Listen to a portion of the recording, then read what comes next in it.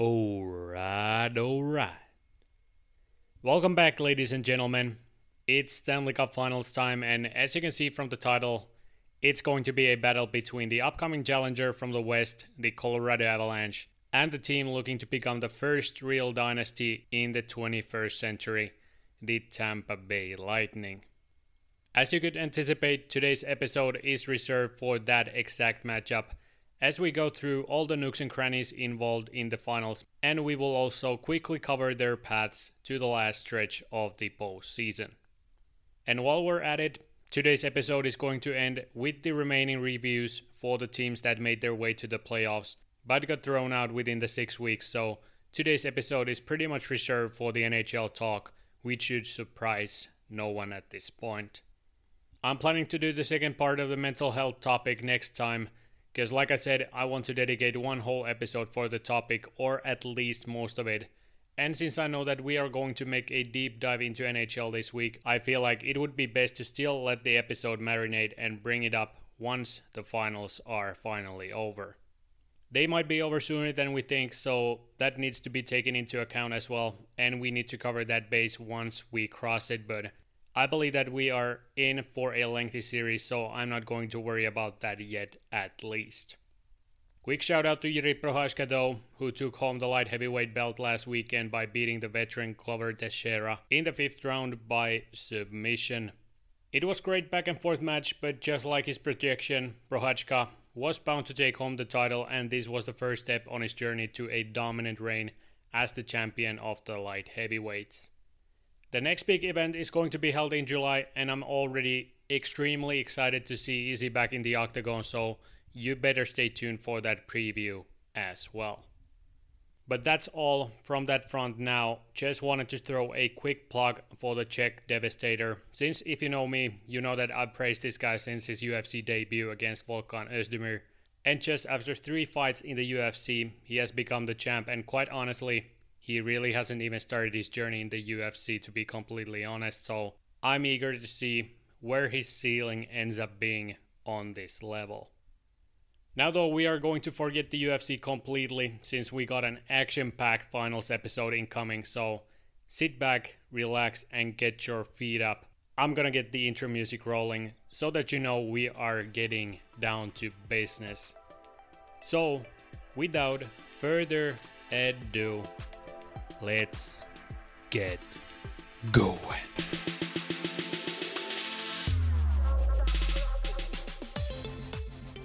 And just like that, we've arrived to the last stretch of the NHL season, where the next champion will be crowned in just 2 short weeks. In the finals, as you know, we have the West's number 1 seed team Colorado Avalanche and the reigning, defending 5th seed Eastern Conference champion Tampa Bay Lightning.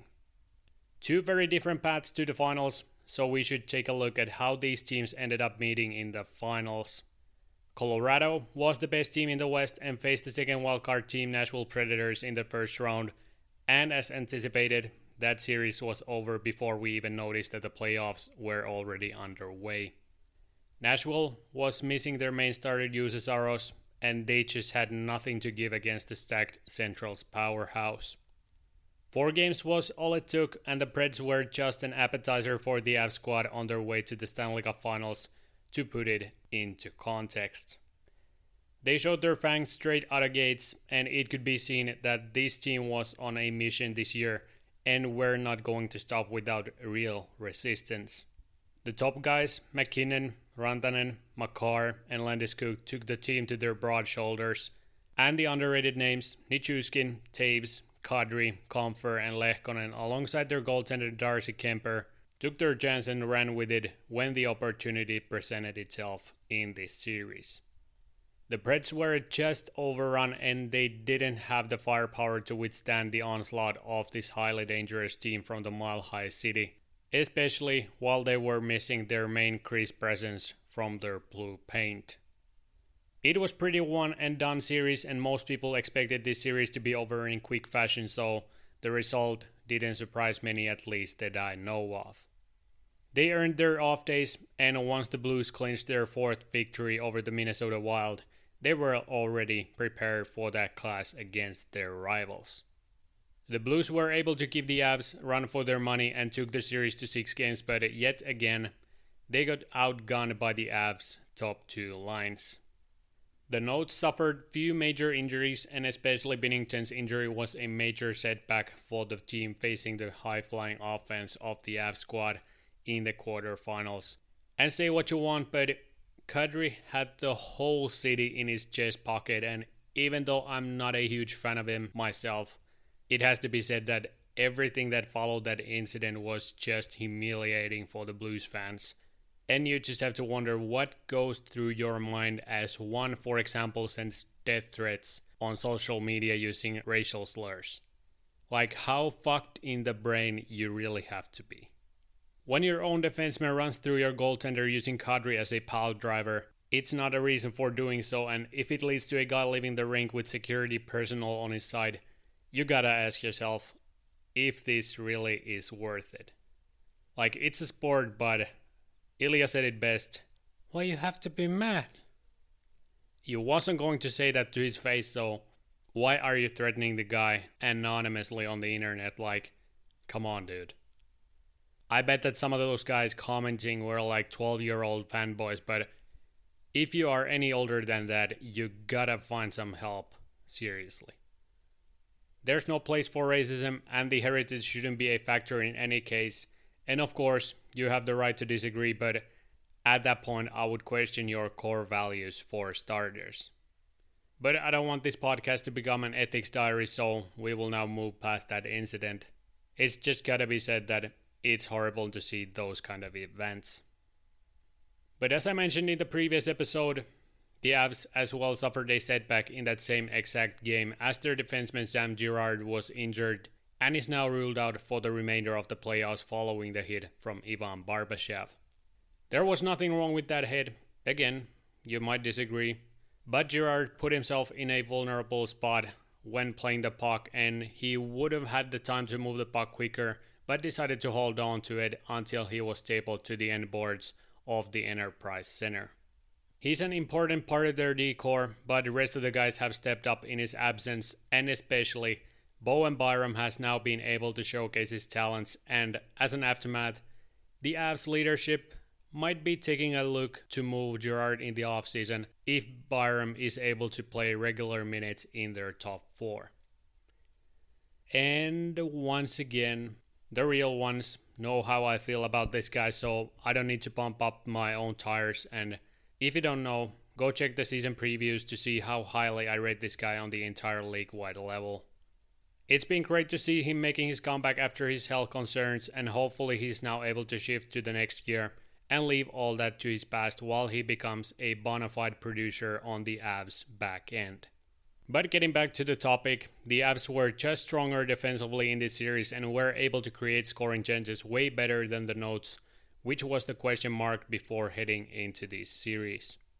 We knew that the Blues were one of the better teams in the league defensively. Meanwhile, they were facing one of the top offenses in the league, and that was pretty much the setup for this matchup. The end result speaks for itself. The Blues won the games when they were able to suppress the Avs' offensive onslaught and create more scoring chances, but when their offense disappeared, the defense wasn't strong enough to win the games they needed, and the Avs eventually moved on with better offensive output. The Blues would have loved to have Krug on their back end to bring some additional offense to their blue line, but that wasn't the case and they got bounced in 6 games. And to put it simply, the Blues didn't get everything out of their engine and the Avs cruised past them in the final straight of the race, and they were headed for the conference finals. And even though the Blues showed some resistance during this series, the Avs still looked convincing, and the depth they possess ended up being too much for the Blues to handle in this year's playoffs.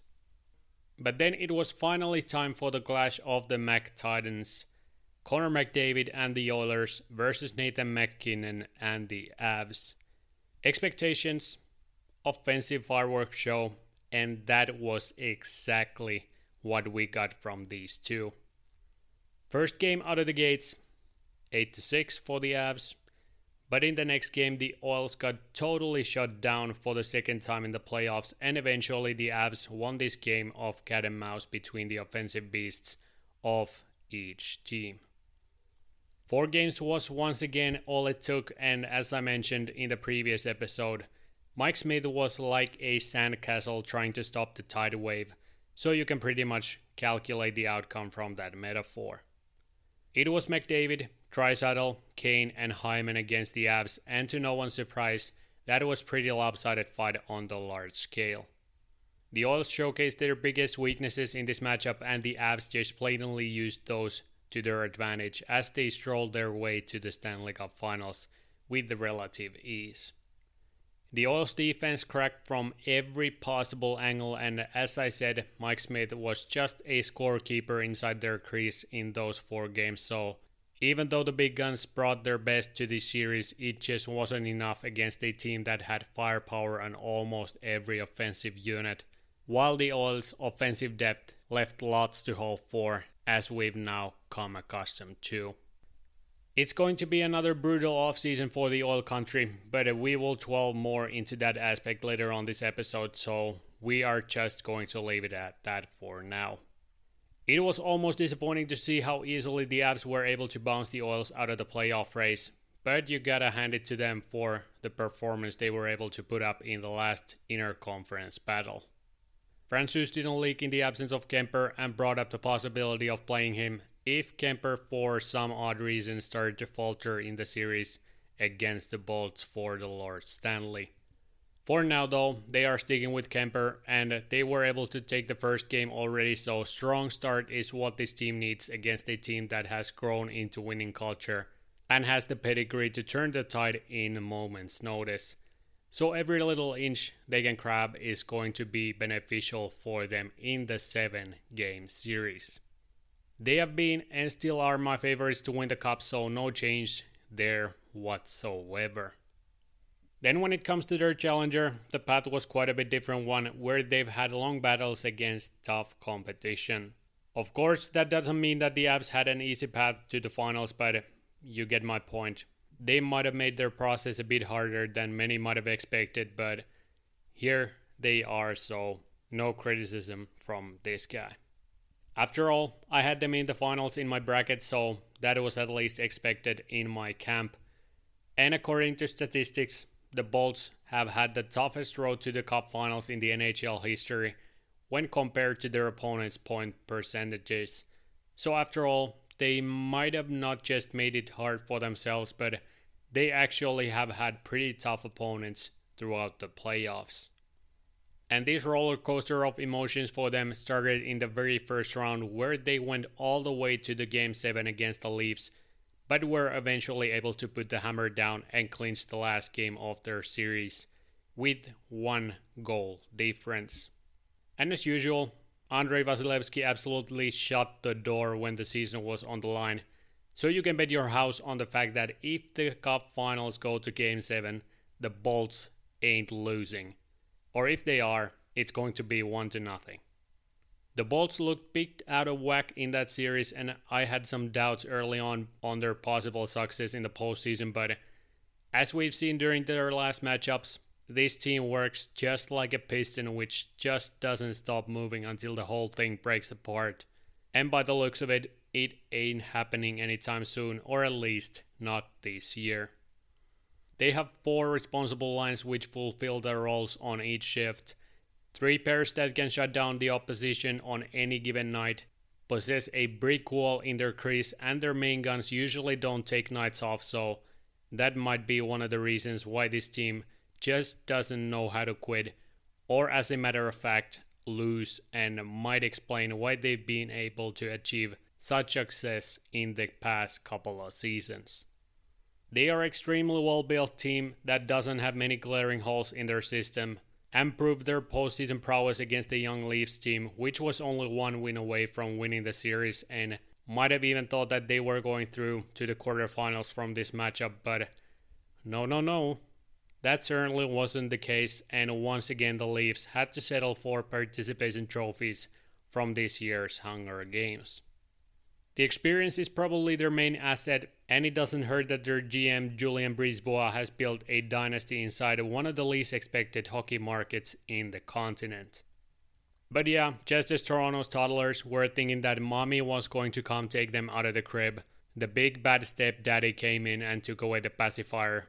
But on the hindsight, I have to give some credit for the Leafs since they put up a good fight against probably the toughest opponent they could get from the East in the first round. And as I mentioned in the playoff preview, this was going to be their battle test and toughest obstacle to date, but as we saw, there are still some experiences that they have to go through before reaching the heights of this franchise in the postseason.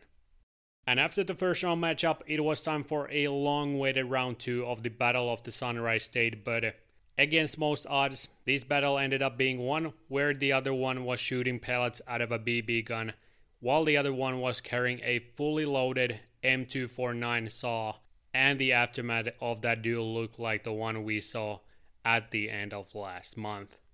4 games, 13-3 goal difference for the Bolts. Where was the battle? Huh? President's Trophy winners were able to put out this kind of display, you say? Well, that is the cold hard fact, so we now just have to live with it. Like, I don't get how this even happened because the Panthers had the best season of their franchise history, healthy lineup, not counting Mason Marchment, and a convincing victory from the first round matchup against the Caps. What exactly went wrong? Well, we are going to go deeper into that thought later on, so just stick with me. The Bolts just manhandled their state rival, and Vasi was starting to heat up after the first round, so this series didn't leave much to speculate about.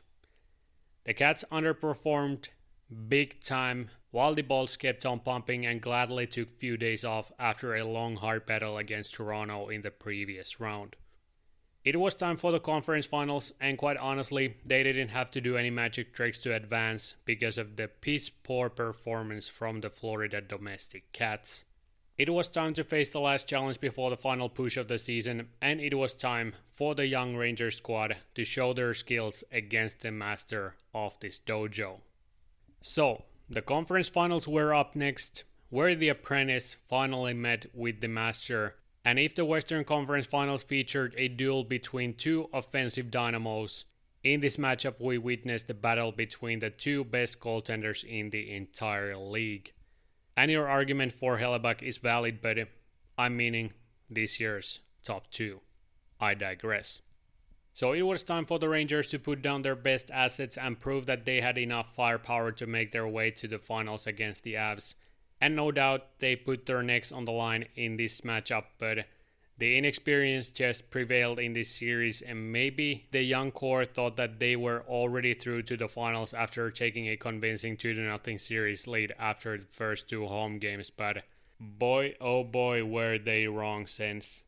Just as the Bolts got their engines going, there was only silver on offer for the Rangers at that point, and the thought of playing in the finals melted to a puddle within seconds. At times it looked like the Bolts were going to force themselves out of the finals since they couldn't stay out of the penalty box, but after the Rangers evened out that aspect and the top guns in Tampa started playing, the Rangers couldn't even get a sniff of the Lightning team on the ice.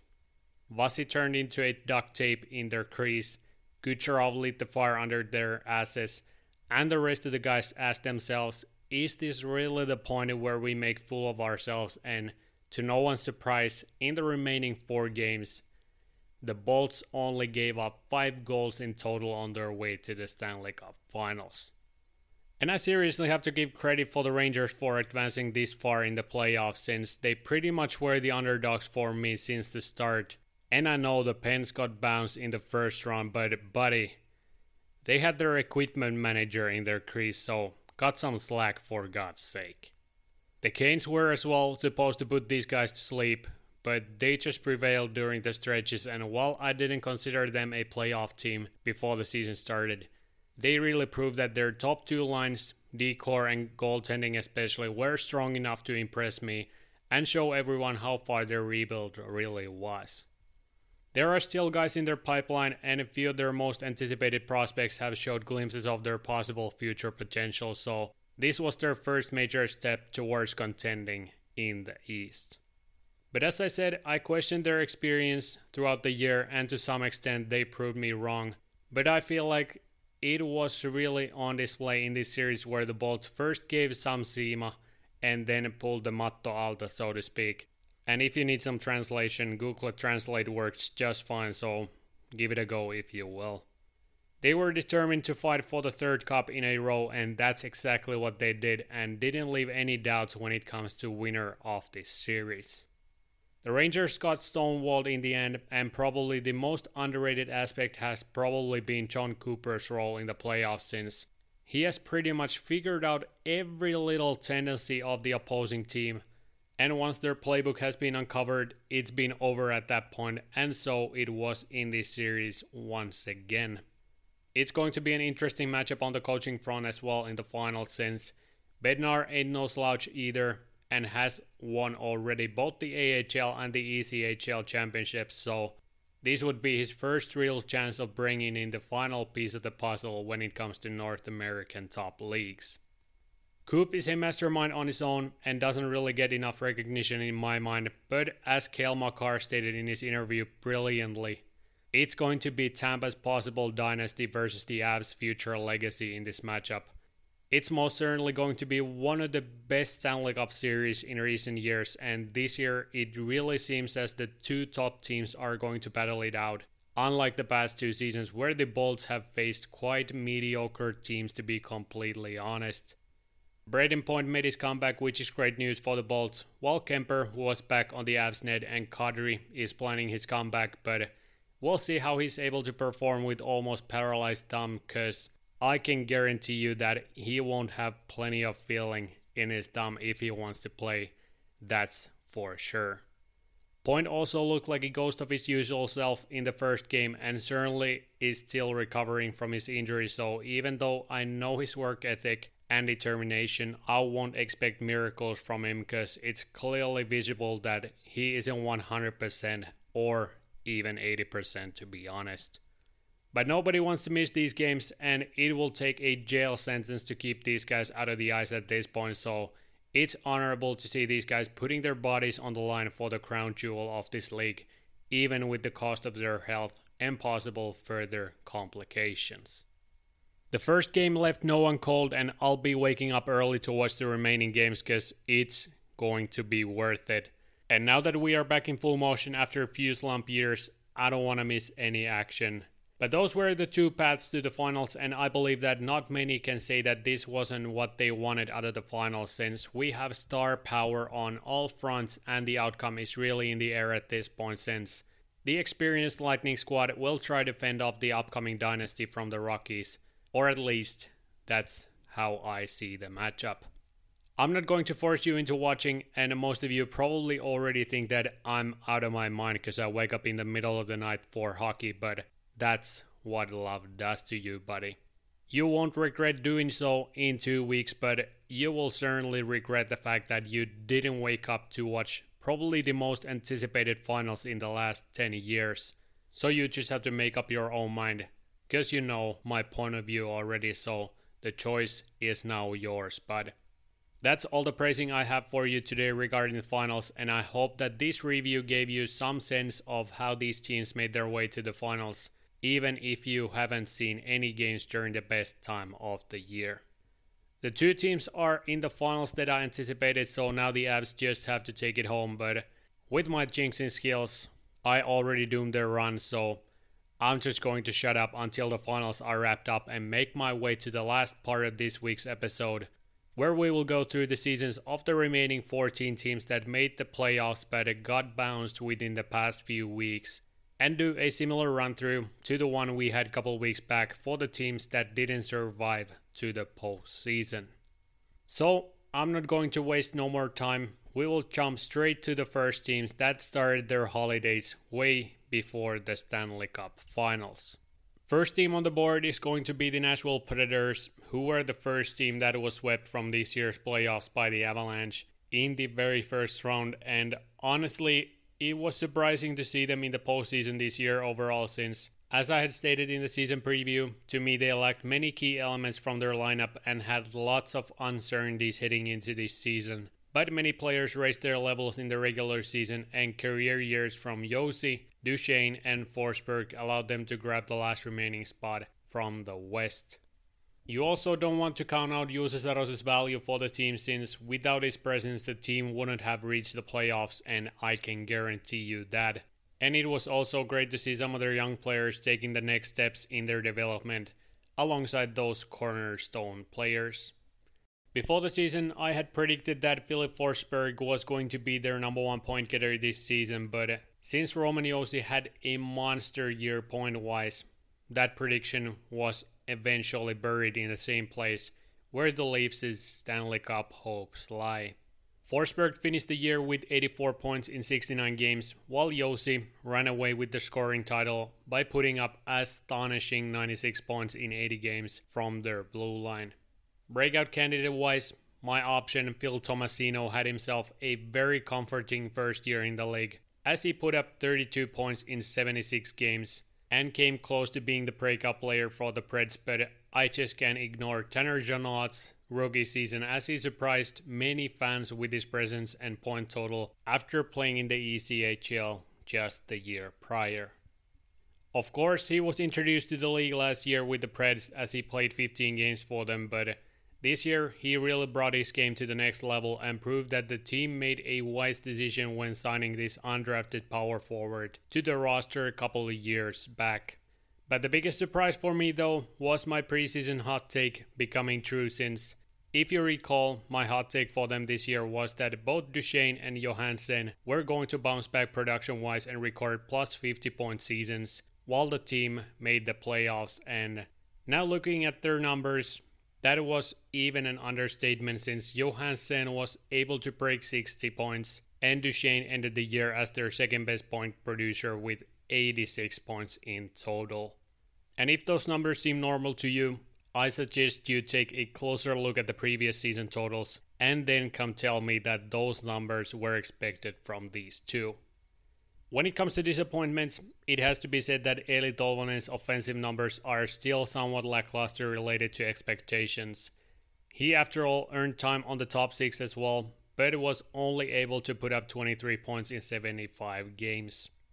The good thing here is that his defensive game took a major step this year, and that compensated some of the offensive struggles, but I'm more than sure that the Preds management would like to see better numbers from him offensively, since the skills are there to become more than just a gritty two-way forward on their top 9.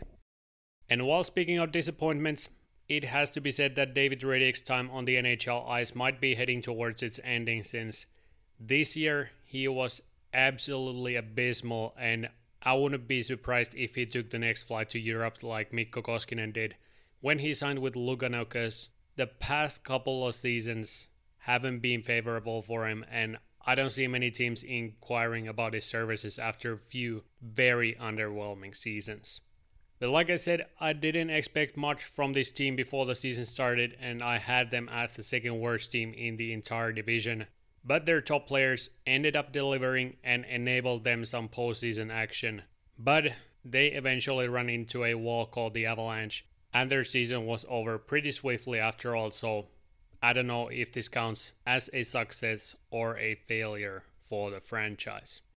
They still have lots of unanswered questions when considering their future projection, and for the moment, their main target for the offseason is to get Forsberg to sign his extension, but some other moves could be made since it's quite unclear where this team should be in 2 years with their current roster. But overall, pleasantly surprising year for the Preds. The next two teams that got eliminated were the Minnesota Wild and the Washington Capitals, so first we are going to stick with the Western Conference and then move on to check out the Caps season. So, the Wild faced the Blues in the first round and got ditched from the playoffs after 6 games, and it has to be said that it was a disappointing outcome for the organization, which had one of the best regular seasons of their existence. Kaprizov only improved upon his previous season, and the Swiss Jet, Kevin Fiala, had himself a career year with 85 points in 82 games and exceeded the expectations point-wise. Meanwhile, the supporting cast of Zuccarello, Hartman, Eriksson Ek, Gaudreau, Foligno, and their top blue liners Spurgeon, Dumba, Goligoski, and Brodin were tremendous throughout the entire regular season. Especially Freddie Gaudreau's point increase was surprising, and he was one of their most reliable two-way assets the entire year. And while we are on the topic, it has to be said that Joel Eriksson Ek is slowly becoming one of the elite two-way centermen of this league. And while his defensive game has become elite-esque, it was great to see his point totals rising as he almost recorded his first 50-point total in the NHL as well. Their netminders were solid this season, but still, they can't wait for their number one goalie prospect Jesper Wallstedt to grow into his role on the next level, since this year once again, that aspect alongside underwhelming center depth and lackluster special teams were probably the biggest reasons why the team didn't find success in the postseason. And of course, once the playoffs started, their special teams inhaled lots of water and started to cough in the most crucial time of the year, but if they want to achieve more than they have to this point, they need to address those two positions in order to gain more traction. But it's easier said than done in this league, as we already know. They have exciting guys coming up from their farm system, Kalen Addison and Marco Rossi on the forefront, so at least I'm excited to see what their approach is going to be for the offseason. Because this roster surely is able to make it to the postseason, but a few pieces are still missing, which prevent them from finding foothold in the later stages of the playoffs. And as you know, this has been their reoccurring problem, so it needs to be addressed accordingly. And while we are in the topic of prospects, as I had anticipated, Matt Boldy took a major step in his development this year, and with fully healthy season he would have challenged for the Calder, no doubt about it. He missed almost half a season because of injuries, but was still able to record 39 points in 47 games, and he is one of the players that I'm really looking forward to seeing next season, since he looked really poised in the games he played and slotted really nicely in their top 6. So a 60 to 70 point season is not out of a question when considering his possible production next year. The Wild are facing a tough challenge this offseason contract-wise, since Parisis and Suter's buyouts kick in and they would have to ink Fiala to an extension, so there is a chance where one or two players from this year's roster change sceneries and possibly few of their top prospects step into those roles once the next season rolls around. I'm not expecting them to make major changes, but something needs to happen. First of all, if they want to see success in the postseason, and second of all, if they want to keep this core intact, because the financial challenges are a real factor next year, thanks to two major buyouts from last off-season. After the Wild, we switched to Eastern Conference, where the first team out of the playoff picture was the Washington Capitals, who were beat by the Florida Panthers in 6 games. Their series was a back and forth scoring battle where the goaltending certainly didn't stand out, or if it did, it wasn't that positive. As I said before the season started, the main concern for the team was going to be injuries, and that trend really carried over from the previous year. And for example, Nick Bäckström missed almost 40 games this year, DJ Oshie only played 44 games in the regular season, and Anthony Mantha was able to dress up in 37 games this year, so you start to understand why this team wasn't at the top of the division once the regular season came to an end. Add to that miserable goaltending performances and you have a recipe for disaster. The usual suspects, Ovi, Kuznetsov, and Carlson were at the top of the scoring table, and Ovi took the scoring title with 50 goals and 40 assists in 77 games, so no surprise there either. The biggest disappointment for them can be found from their crease, as both Vanecek and Samsonov were nowhere near the expectations. And if this team still wants to find success in the playoffs, the goaltending aspect needs to be solved, since even though the two-starter technique might benefit you in the regular season, if you can't trust your goaltending in the postseason, you are in deep shit, and that is one of the bigger concerns for the team currently. The injuries happen, you can't do anything about that, but the goaltending aspect is their biggest weakness, and it needs to be addressed if the team isn't eager to start the rebuild yet. My breakout candidate for the year was Connor McMichael, but his contribution ended up being smaller than I had expected. So the expectations only grow for his sophomore season, because certainly he's going to get his chances on their lineup with the way they have accumulated injuries during the past few seasons. Martin Fehervary probably took that spot with his performances, and their run is currently starting to near its end, and already next season they might be in danger of missing out on the playoffs if the injuries start to pile up again and goaltending is what it is. So next year, my hot take for this team could be them making the playoffs, but we wait to see what they do in the offseason to prevent that from happening. So big offseason plus regular season coming up for the Capitals. We'll see what they are able to do before they head towards their last push for the Lord Stanley. Rest of the first round matchups all went to 7 games, so we are going to continue on the East and make our way back to the Western Conference before we move to the teams whose season ended in the quarterfinals. So first we have the Boston Bruins, who were very close of reaching the quarterfinals but just narrowly missed their chance. And just like the previous Capitals team, they are in for an interesting offseason where their future course will be decided. They are in a similar situation in many ways since their core is starting to age, not as badly as the Caps but still, and the same problems still haunt them from past seasons. Depth is still in doubt, defense isn't as strong as it is thought to be, and the newest addition to those things is their goaltending, since the partnership of Ullmark and Swayman couldn't yet reach the heights that they were probably hoping for.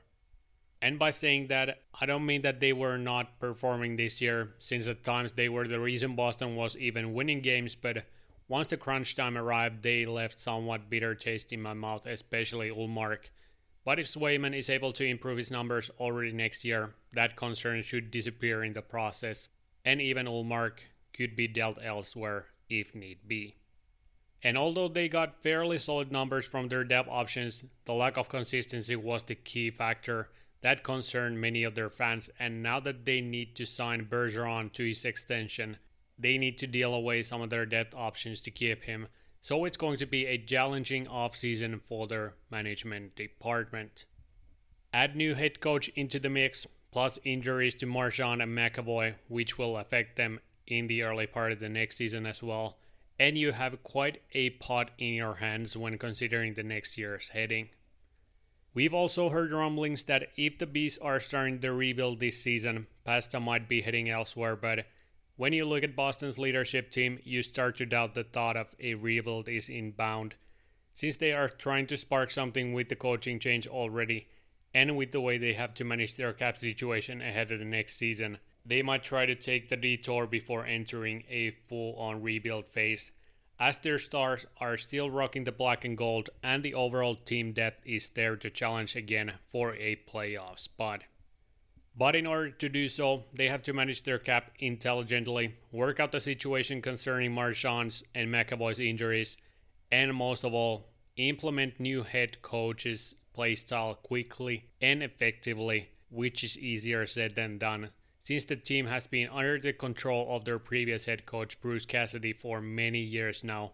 And overall, I didn't really understand the decision behind their coaching change, since to me their biggest problem doesn't lie behind their bench, but more so on the upper management level where the boneheaded decisions have been made. Cassidy has been consistent with his results even though the Bruins haven't been really competing for the cup during the past couple of years, but he has at least led the team to the playoffs consistently. And yet again, this seems to be another one of those boys club decisions that we fans can't really wrap our minds around. Overall, once again, very intriguing offseason up ahead, and the forward contract should be the first thing out of Boston if you ask me. I questioned this decision already past offseason, and it ended up coming to bite them in the ass, so at least I can't blame myself for thinking that this was somehow a good signing when considering the price tag attached to his services. The management department at least is going to have a short holiday season this year because of their current situation, so best of luck on your journey. And to keep the trend going, Pittsburgh Penguins is the next team on the platter, and as you might expect, similar situation for them as well. Core, aging, not a plethora of prospects in the pipeline, and few major questions left to be answered in the off-season. When it comes to this year's performance, there was pretty much nothing to complain about, and just like any other season, the injuries were the biggest thorn in their flesh as Crosby, Rust, Malkin, Bluegers, and Zucker missed some time due to injuries, but that is pretty much expected from them at this point. The good thing for them was that Chris Letang had himself a healthy year for the first time in years and thus recorded a career high point total in the process. In addition to that, their goaltending was top-notch this year, not counting the playoffs, and fortunately I can't comment on Jarry's performance in the postseason since he was injured at the end of the regular season and because of that was only able to suit up for the last game of the postseason, so it still remains to be seen if he has what it takes to compete on a high level when the games start to matter, because currently the track record ain't as strong as it should be. My breakout candidate Pierre-Olivier Joseph wasn't able to break into their top 6 but had himself a very good year in the AHL by putting up 33 points in 61 games, plus 5 points in 6 postseason games. He should be bound for a job up top next year, but the offseason moves by their GMs will eventually decide his future, so we have to wait and see if their leadership group believes in his talents and believes that he is ready for the NHL action already next year. If not, don't be surprised to see him getting traded in the offseason. Their postseason progress was halted in the first round by the Rangers, mainly because of goaltending issues, where they had to suit up Louis Domingue to their crease, while they were missing Brian Dumoulin from their back end, Raquel for a few games, and Sid suffered another head injury in result of Jacob Trouba's high hit in their 5th game. In my mind, they would have gone through if they got some decent goaltending, but that's all ifs and buts at this point. They control most of the games, but couldn't get the goaltending they would have needed, and just like that, the dark horse team Rangers went through to the second round. But overall, the major questions for the Pens are going to be the signings of Malkin and Letang, because currently they are in a really tough cap situation and both guys are in need of extensions. But in order to do so, it would mean trading players away, which would affect their overall structure, which is fairly well in place in its current state. Their GMs are not afraid to make changes, and those are certainly incoming, so keep a close eye on this team in the offseason, because they certainly won't stay quiet, that's for sure. And the last Eastern Conference team to get eliminated from the first round was the Toronto Maple Leafs, as usual. 7 games was what it took, and they fell to the Stanley Cup finalist Tampa Bay Lightning even after leading the series 3-2. This was supposed to be the year when they break the curse and move past the first round, but yet again, they proved us not to put our monies on the line when they are the ones responsible for the return of our investments. Tampa just decided that the games were over and took the remaining 2 games with small margins, but that was enough for them to advance to the second round of the playoffs. Most of their big guns performed on a level we expect them to, but goaltending once again proved to be the biggest flaw in their game alongside the inability to close out the tough games in the postseason. It just seems like they can't get out of their heads in the crunch time, and even though they put up a good fight against the back-to-back champs, the lack of winning culture just oozes from the team, and they lack the one gear from their performance to make it to the next round of the playoffs. They are good, but not good enough, and as I said even before the playoffs, this could be their biggest learning experience, and if processed correctly, it should benefit them greatly even though they got bounced out of the first round this year.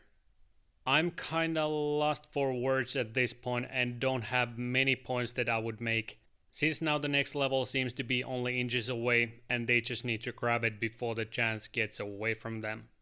When it comes to regular season, as I've stated in the season preview, that aspect doesn't count anymore whatsoever. The big boys turned up as they should, and one of my 2 breakout candidates really proved himself this year, and that player was Michael Bunting.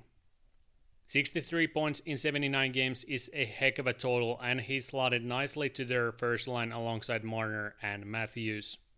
Sandin made his presence known on both ends of the ice and finished the season with 16 points in 51 games, so not as much as I was anticipating, but not bad total by all accounts either. All in all, the team fulfilled the regular season expectations, but yet again, their journey ended in the first round, so some changes need to happen before they make it past that point and make some kind of history in the process. Campbell and Nylander are probably on the hot seat in Toronto, so we'll see if they are able to make some room to their cap space. And overall, I'm not expecting as busy offseason as they had the year prior, but few moves are expected to be made before the next season rolls around. How big they will be is a good question, so don't take your eyes off of this franchise, even during the offseason. And then we head back to Western Conference, where the two remaining teams are the Dallas Stars and the Los Angeles Kings. The Stars were the penultimate team to make it to the playoffs from the West, but even with that label, they were able to put up a real fight against the top team of the Pacific Division, the Calgary Flames. And it's gotta be said that the two main reasons why Dallas was able to stay in the battle as long as they did were Jake Ottinger's Superman-like performance and the underwhelming execution by the first-seed Flames. The high-flying Flames just forgot how to score in the postseason, and I'm not trying to take anything away from Ottinger from this series. The Flames just didn't have the same oomph in their offense as they did during the regular season. And quite honestly, the Stars didn't bring much to the table in the wide spectrum. They just grinded out the Flames and scored from the few real chances they were given, plus few presents that Markstrom gave them as well. I watched most of their games, but what I saw from this matchup wasn't anything out of the ordinary related to the regular season hockey, so it usually turned into background noise as I did something else or watched the Kings vs Oilers series. Fairly uneventful series overall, but this series already showed the flaws in Calgary's games, which eventually forced them out of the playoffs. And by those I mean mainly Markstrom's performance, since their defense was alright during this series, not to mention their next one against the Oils. When it comes to regular season, like I said, the Stars just squeezed through to the postseason, and veteran Joe Pavelski was able to renew his title as their best offensive contributor. Jason Robertson had a nasty year, as I was expecting, but he didn't quite reach the top 30 and just missed it by 2 points, so not that far away after all. Both Thomas Harley and Ty Dellandrea dressed for the Stars this season, but neither of those guys made any major impacts on either front. While Jacob Peterson was able to make his jump to the NHL ice and was able to rack up 17 points in 65 games, so not a huge total by any means, but at least I was impressed by his skills on the next level. I'm not expecting major changes on the roster front in the offseason, but the team probably knows that they are a few steps behind the big teams of the conference when considering their chances of winning the Stanley Cup. I'm interested to see what moves they'll make during the offseason and if their top prospects are able to make their way to the big league after scorching the junior and the minor ranks. And the last team eliminated from the first round was the Los Angeles Kings, who were eliminated in the Game 7 against the Edmonton Oilers. They put up great fight against the Oilers' top offensive units, but at the end, the top producers just took over and the Kings were not able to match that output, and they were ditched from the postseason. Their shutdown ability was on display in this series, and their top guns brought it almost each night. And their netminder Jonathan Quick kept them afloat at times, but this was a promising sign overall for the young Kings squad. Kopitar was their top producer in the regular season as expected, and both offseason additions, Deno and Arvidsson, ended up being key contributors for them on a nightly basis. The big surprises for them this year were Trevor Moore and Zahn Durzi, while you might add Jordan Spence's name to that list as well. Moore recorded 48 points in 81 games, and seemingly his strong performance in the World Championships last year carried over to this season, and his offensive numbers really stood out while playing in their top six. Dorsey took a major step in his development this year, and I was glad to see him finally reaching the potential at least I was expecting, since I loved this game in Owen Sound and thought that he would have gone even earlier during the draft, but seemingly his raw defensive game backtracked his projection, but I believe that the Kings organization ain't regretting their draft choice one bit. Arthur Kaliev also put up decent numbers in their bottom six and finished the season with 27 points in 80 games and improved his defensive numbers in the process, similarly to Nashville's Eeli Tolvanen. The biggest letdown for me was Quinton Byfield's rookie season, where he was only able to put up 10 points in 40 games, and I know that he was battling through an injury the first part of the season, but still those are low numbers related to expectations, and if he's not able to make an improvement on that front next year, he might be heading elsewhere if the team decides to put their monies on the line within the next 2 seasons. This team has a bright future ahead of them, and as I mentioned in the season preview, this team should be playoff bound again next year, and a few new faces could be seen wearing their uniform if all goes to plan.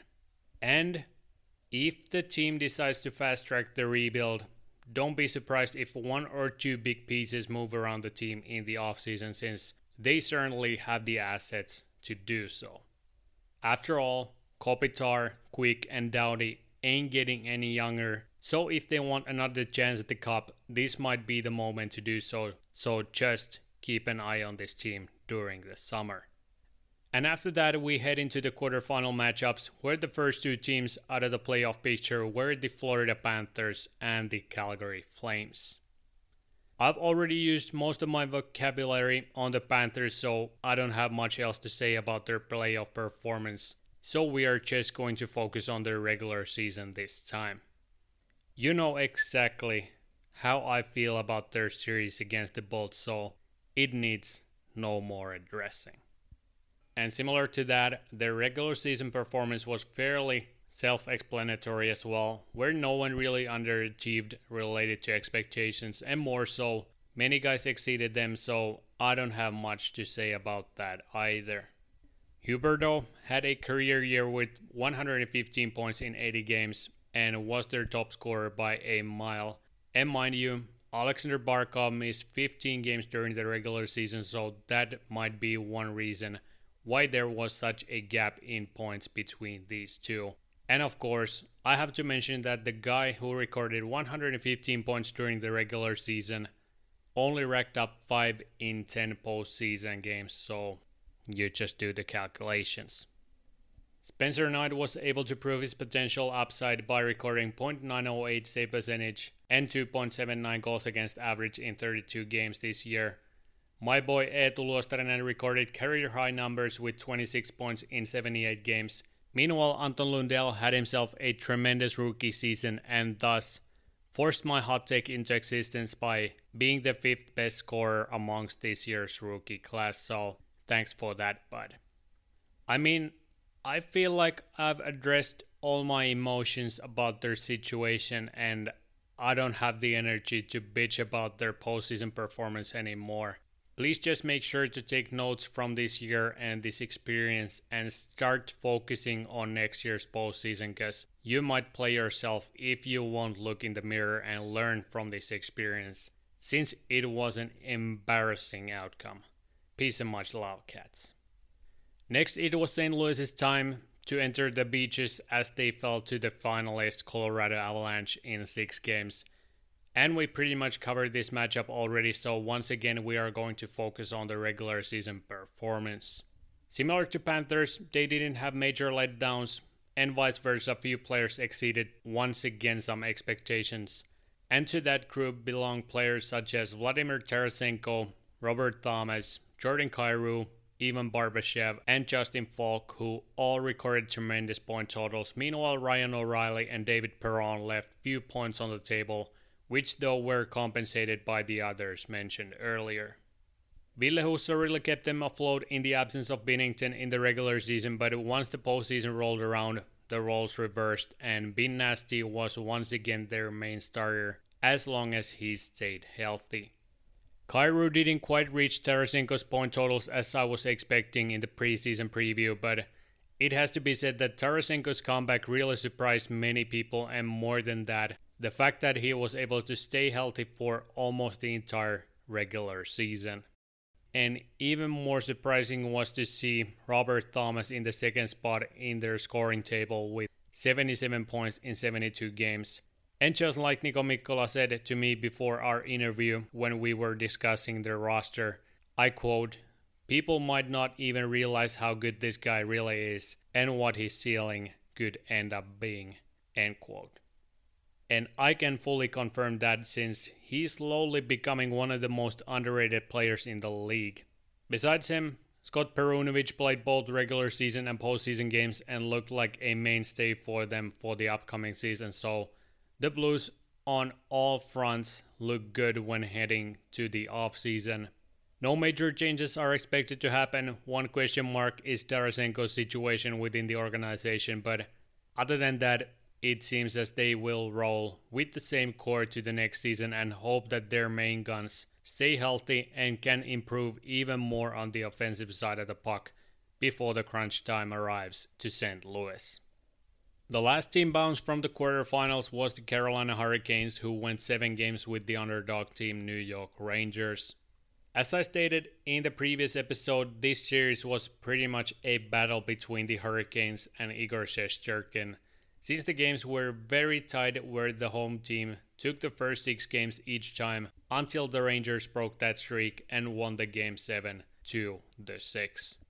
This was one of the more disappointing losses for the Canes since they were expected to face the Bolts in the conference finals, but just like in the Dallas Flames series, they just couldn't find enough offense when they needed to, and thus the Rangers punished them with their lethal power play. And although the Rangers' power play was lethal throughout the playoffs, it has to be said that the Canes' penalty kill was just god-awful, but now it's time to reevaluate your progress and see which players will be returning next year since the cap situation in Carolina is pretty tight, so 1 or 2 names could be headed elsewhere if they want to keep their core intact otherwise.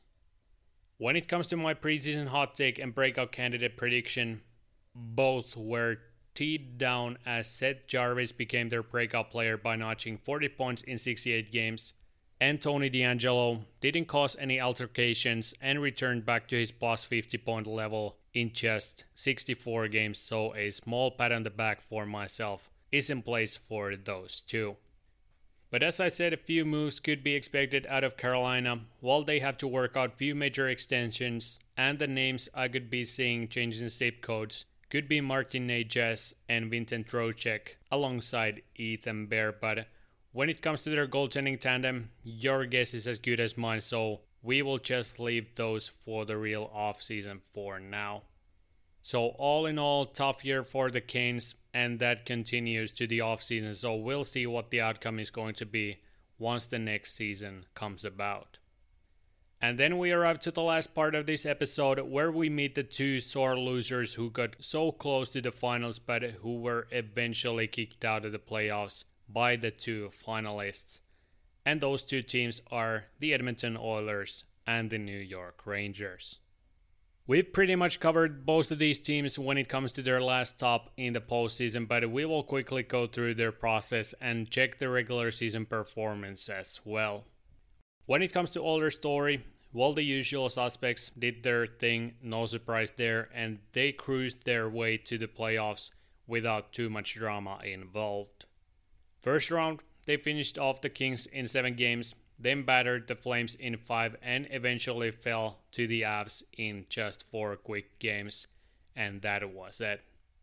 I have to give credit for this team since I was expecting them to take an L against the Flames in the quarters, but the postseason Flames turned on the Jets and dropped to their knees and started to put their hair on a ponytail in front of Batman and Robin, so they quite easily unarmed their province rival and advanced to the conference finals, which was an achievement at least in my books when looking back at their previous postseason success. The Avs though were just too much and they overrun the Oilers squad, and you just have to admit once again that their depth wasn't enough for the postseason action, And while your top players, meaning Draisaitl and Nurse, are fighting through injuries, you can't expect anything spectacular from them, because you know they are putting all on the line at this stage of the season. Evander Kane's game misconduct was just awful, and I believe that their leadership group wasn't too happy about it when the team is trying to fight against the juggernaut of the conference. It was a brainless play, and I wouldn't have been surprised if he got sussied more than that, but that's up to player safety department, so I'm not going to further comment on that aspect. Mike Smith showcased his talents on a nightly basis, which means stop the ice from melting on other nights and other nights let in shots from the other end, so nothing has changed there either. And if he decides to hang up the skates, the Oils are going to have to find a totally new partnership in goal, since Koskinen already left the city in a hurry, so it might be another interesting offseason for this franchise. My breakout candidate Ivan Bouchard was everything that I expected before the season, and he ended the year with tremendous total of 43 points in 81 games, and now they have the right-handed blue liner for years to come. The bigger disappointments on the roster were Jesse Puljujärvi and Darnell Nurse, and before you start to shout at me, let me explain just why. I know that Pulju was undoubtedly one of their best defensive forwards this season, there's no denying that, but 36 points just isn't going to cut it when every other player that played the same role put up better numbers offensively alongside either McDavid or Draisaitl or even Ryan Nugent-Hopkins, so find me the explanation, please. Same thing goes with Nurse, and I'm aware of the fact that he didn't get much time on the power play because Bouchard was their number one point guy and Tyson Barrie manned the second power play unit, but as a minute munching D-man playing behind the two best point producers in the league, that's a low total, just plain and simple. I just wanted to point out these two since at least my expectations are way higher than what they were able to bring this year. And I don't hate these guys by any means, and I want to make that extremely clear. But other than that, defense and goaltending were the weak points of this team once again. And as a last quote, I just have to say that even though Duncan Keith was able to rack up 21 points in 64 games, with plus 15 in his plus-minus column, that guy is just starting to be a real liability defensively. And if you don't believe me, just go and see how many times players skated rings around the guy in the postseason. He brings his veteran leadership to the table, but other than that, I don't see much use for him, especially with that cap hit. Another exciting offseason coming up, so expect to see some changes once the weather starts to warm up even more, hopefully. And then we arrive to the last team of this episode, which is going to be the New York Rangers, who got manhandled in the Eastern Finals by the back-to-back champs, and we pretty much covered their journey earlier this episode, so let's jump straight to the regular season. And for starters, it has to be said that I couldn't have been more wrong when I told you, and I quote, Jiba, Panarin, Kreider, Strome, Fox, and Shesterkin can drag the team to the playoffs by themselves, since that was absolutely what just happened. Those guys were responsible for their success, while some of their top young guns started to show some glimpses of hope for their future projection. But on that same note, it has to be said that Kaapo Kakko just needs to improve, plain and simple. And I know he battled with injuries this season, but still 18 points in 43 games. Not good enough. And add to that, only 5 in 19 playoff games. You hopefully start to get where I'm coming from. He has serious talent, NHL-ready frame, but the production is just lacking way behind, and I'm more than sure that if that aspect doesn't change, he will be dealt elsewhere while he still has some value on the trade market. He needs to find his confidence and start to play more aggressively offensively, since in that league you don't get anything for free, and currently it's not up to his effort level but more so believing in his skills and making the right plays. I still won't question his upside since I know it's there, but something just needs to click in his brain to get that nerve cramp to loosen up in order for him to release his offensive demon that certainly is present in his body.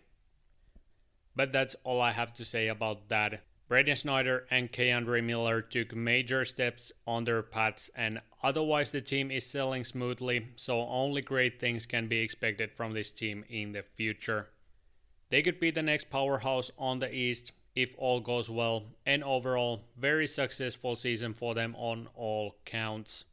No major disappointments besides Kakko and maybe Barclay Goodrow, but bigger involvement is needed overall from their young guns already next year. But that will wrap up the episode. Just as the last notes, I need to address the coaching carousel around the league as Bruce Cassidy became the new head coach of the Golden Knights. Meanwhile, the Flyers continued their boys club games as they hired the old fart John Tortorella behind their bench, and I gotta say, even though this seems like a total disaster waiting to happen, it might also have a very positive impact on the team since they found the bottom already, so it can't get any worse than this, right? Am I right? Well, whatever the outcome is going to be, expect to see a different squad from Philly next season than what it's been the previous 2 seasons. Now I'm done with all the necessary news, and this episode became longer than I first expected, but I really do hope that you appreciate the effort. Thank you so much for listening. I'm pretty torn at this point, I can't lie to you, so I hope that you enjoyed this week's coverage on the NHL front. Leave a rating for the podcast if you haven't done that already. Go check out the podcast page on IG at @the_pass and press the follow button so that you don't miss any new uploads as they come out. Or just stop by next Sunday to find out what the next week's topic is going to be. I don't have much else to say. I'm glad you stopped by and I hope to see you next week. And as always, stay tuned, stay safe. Until next time. Alright.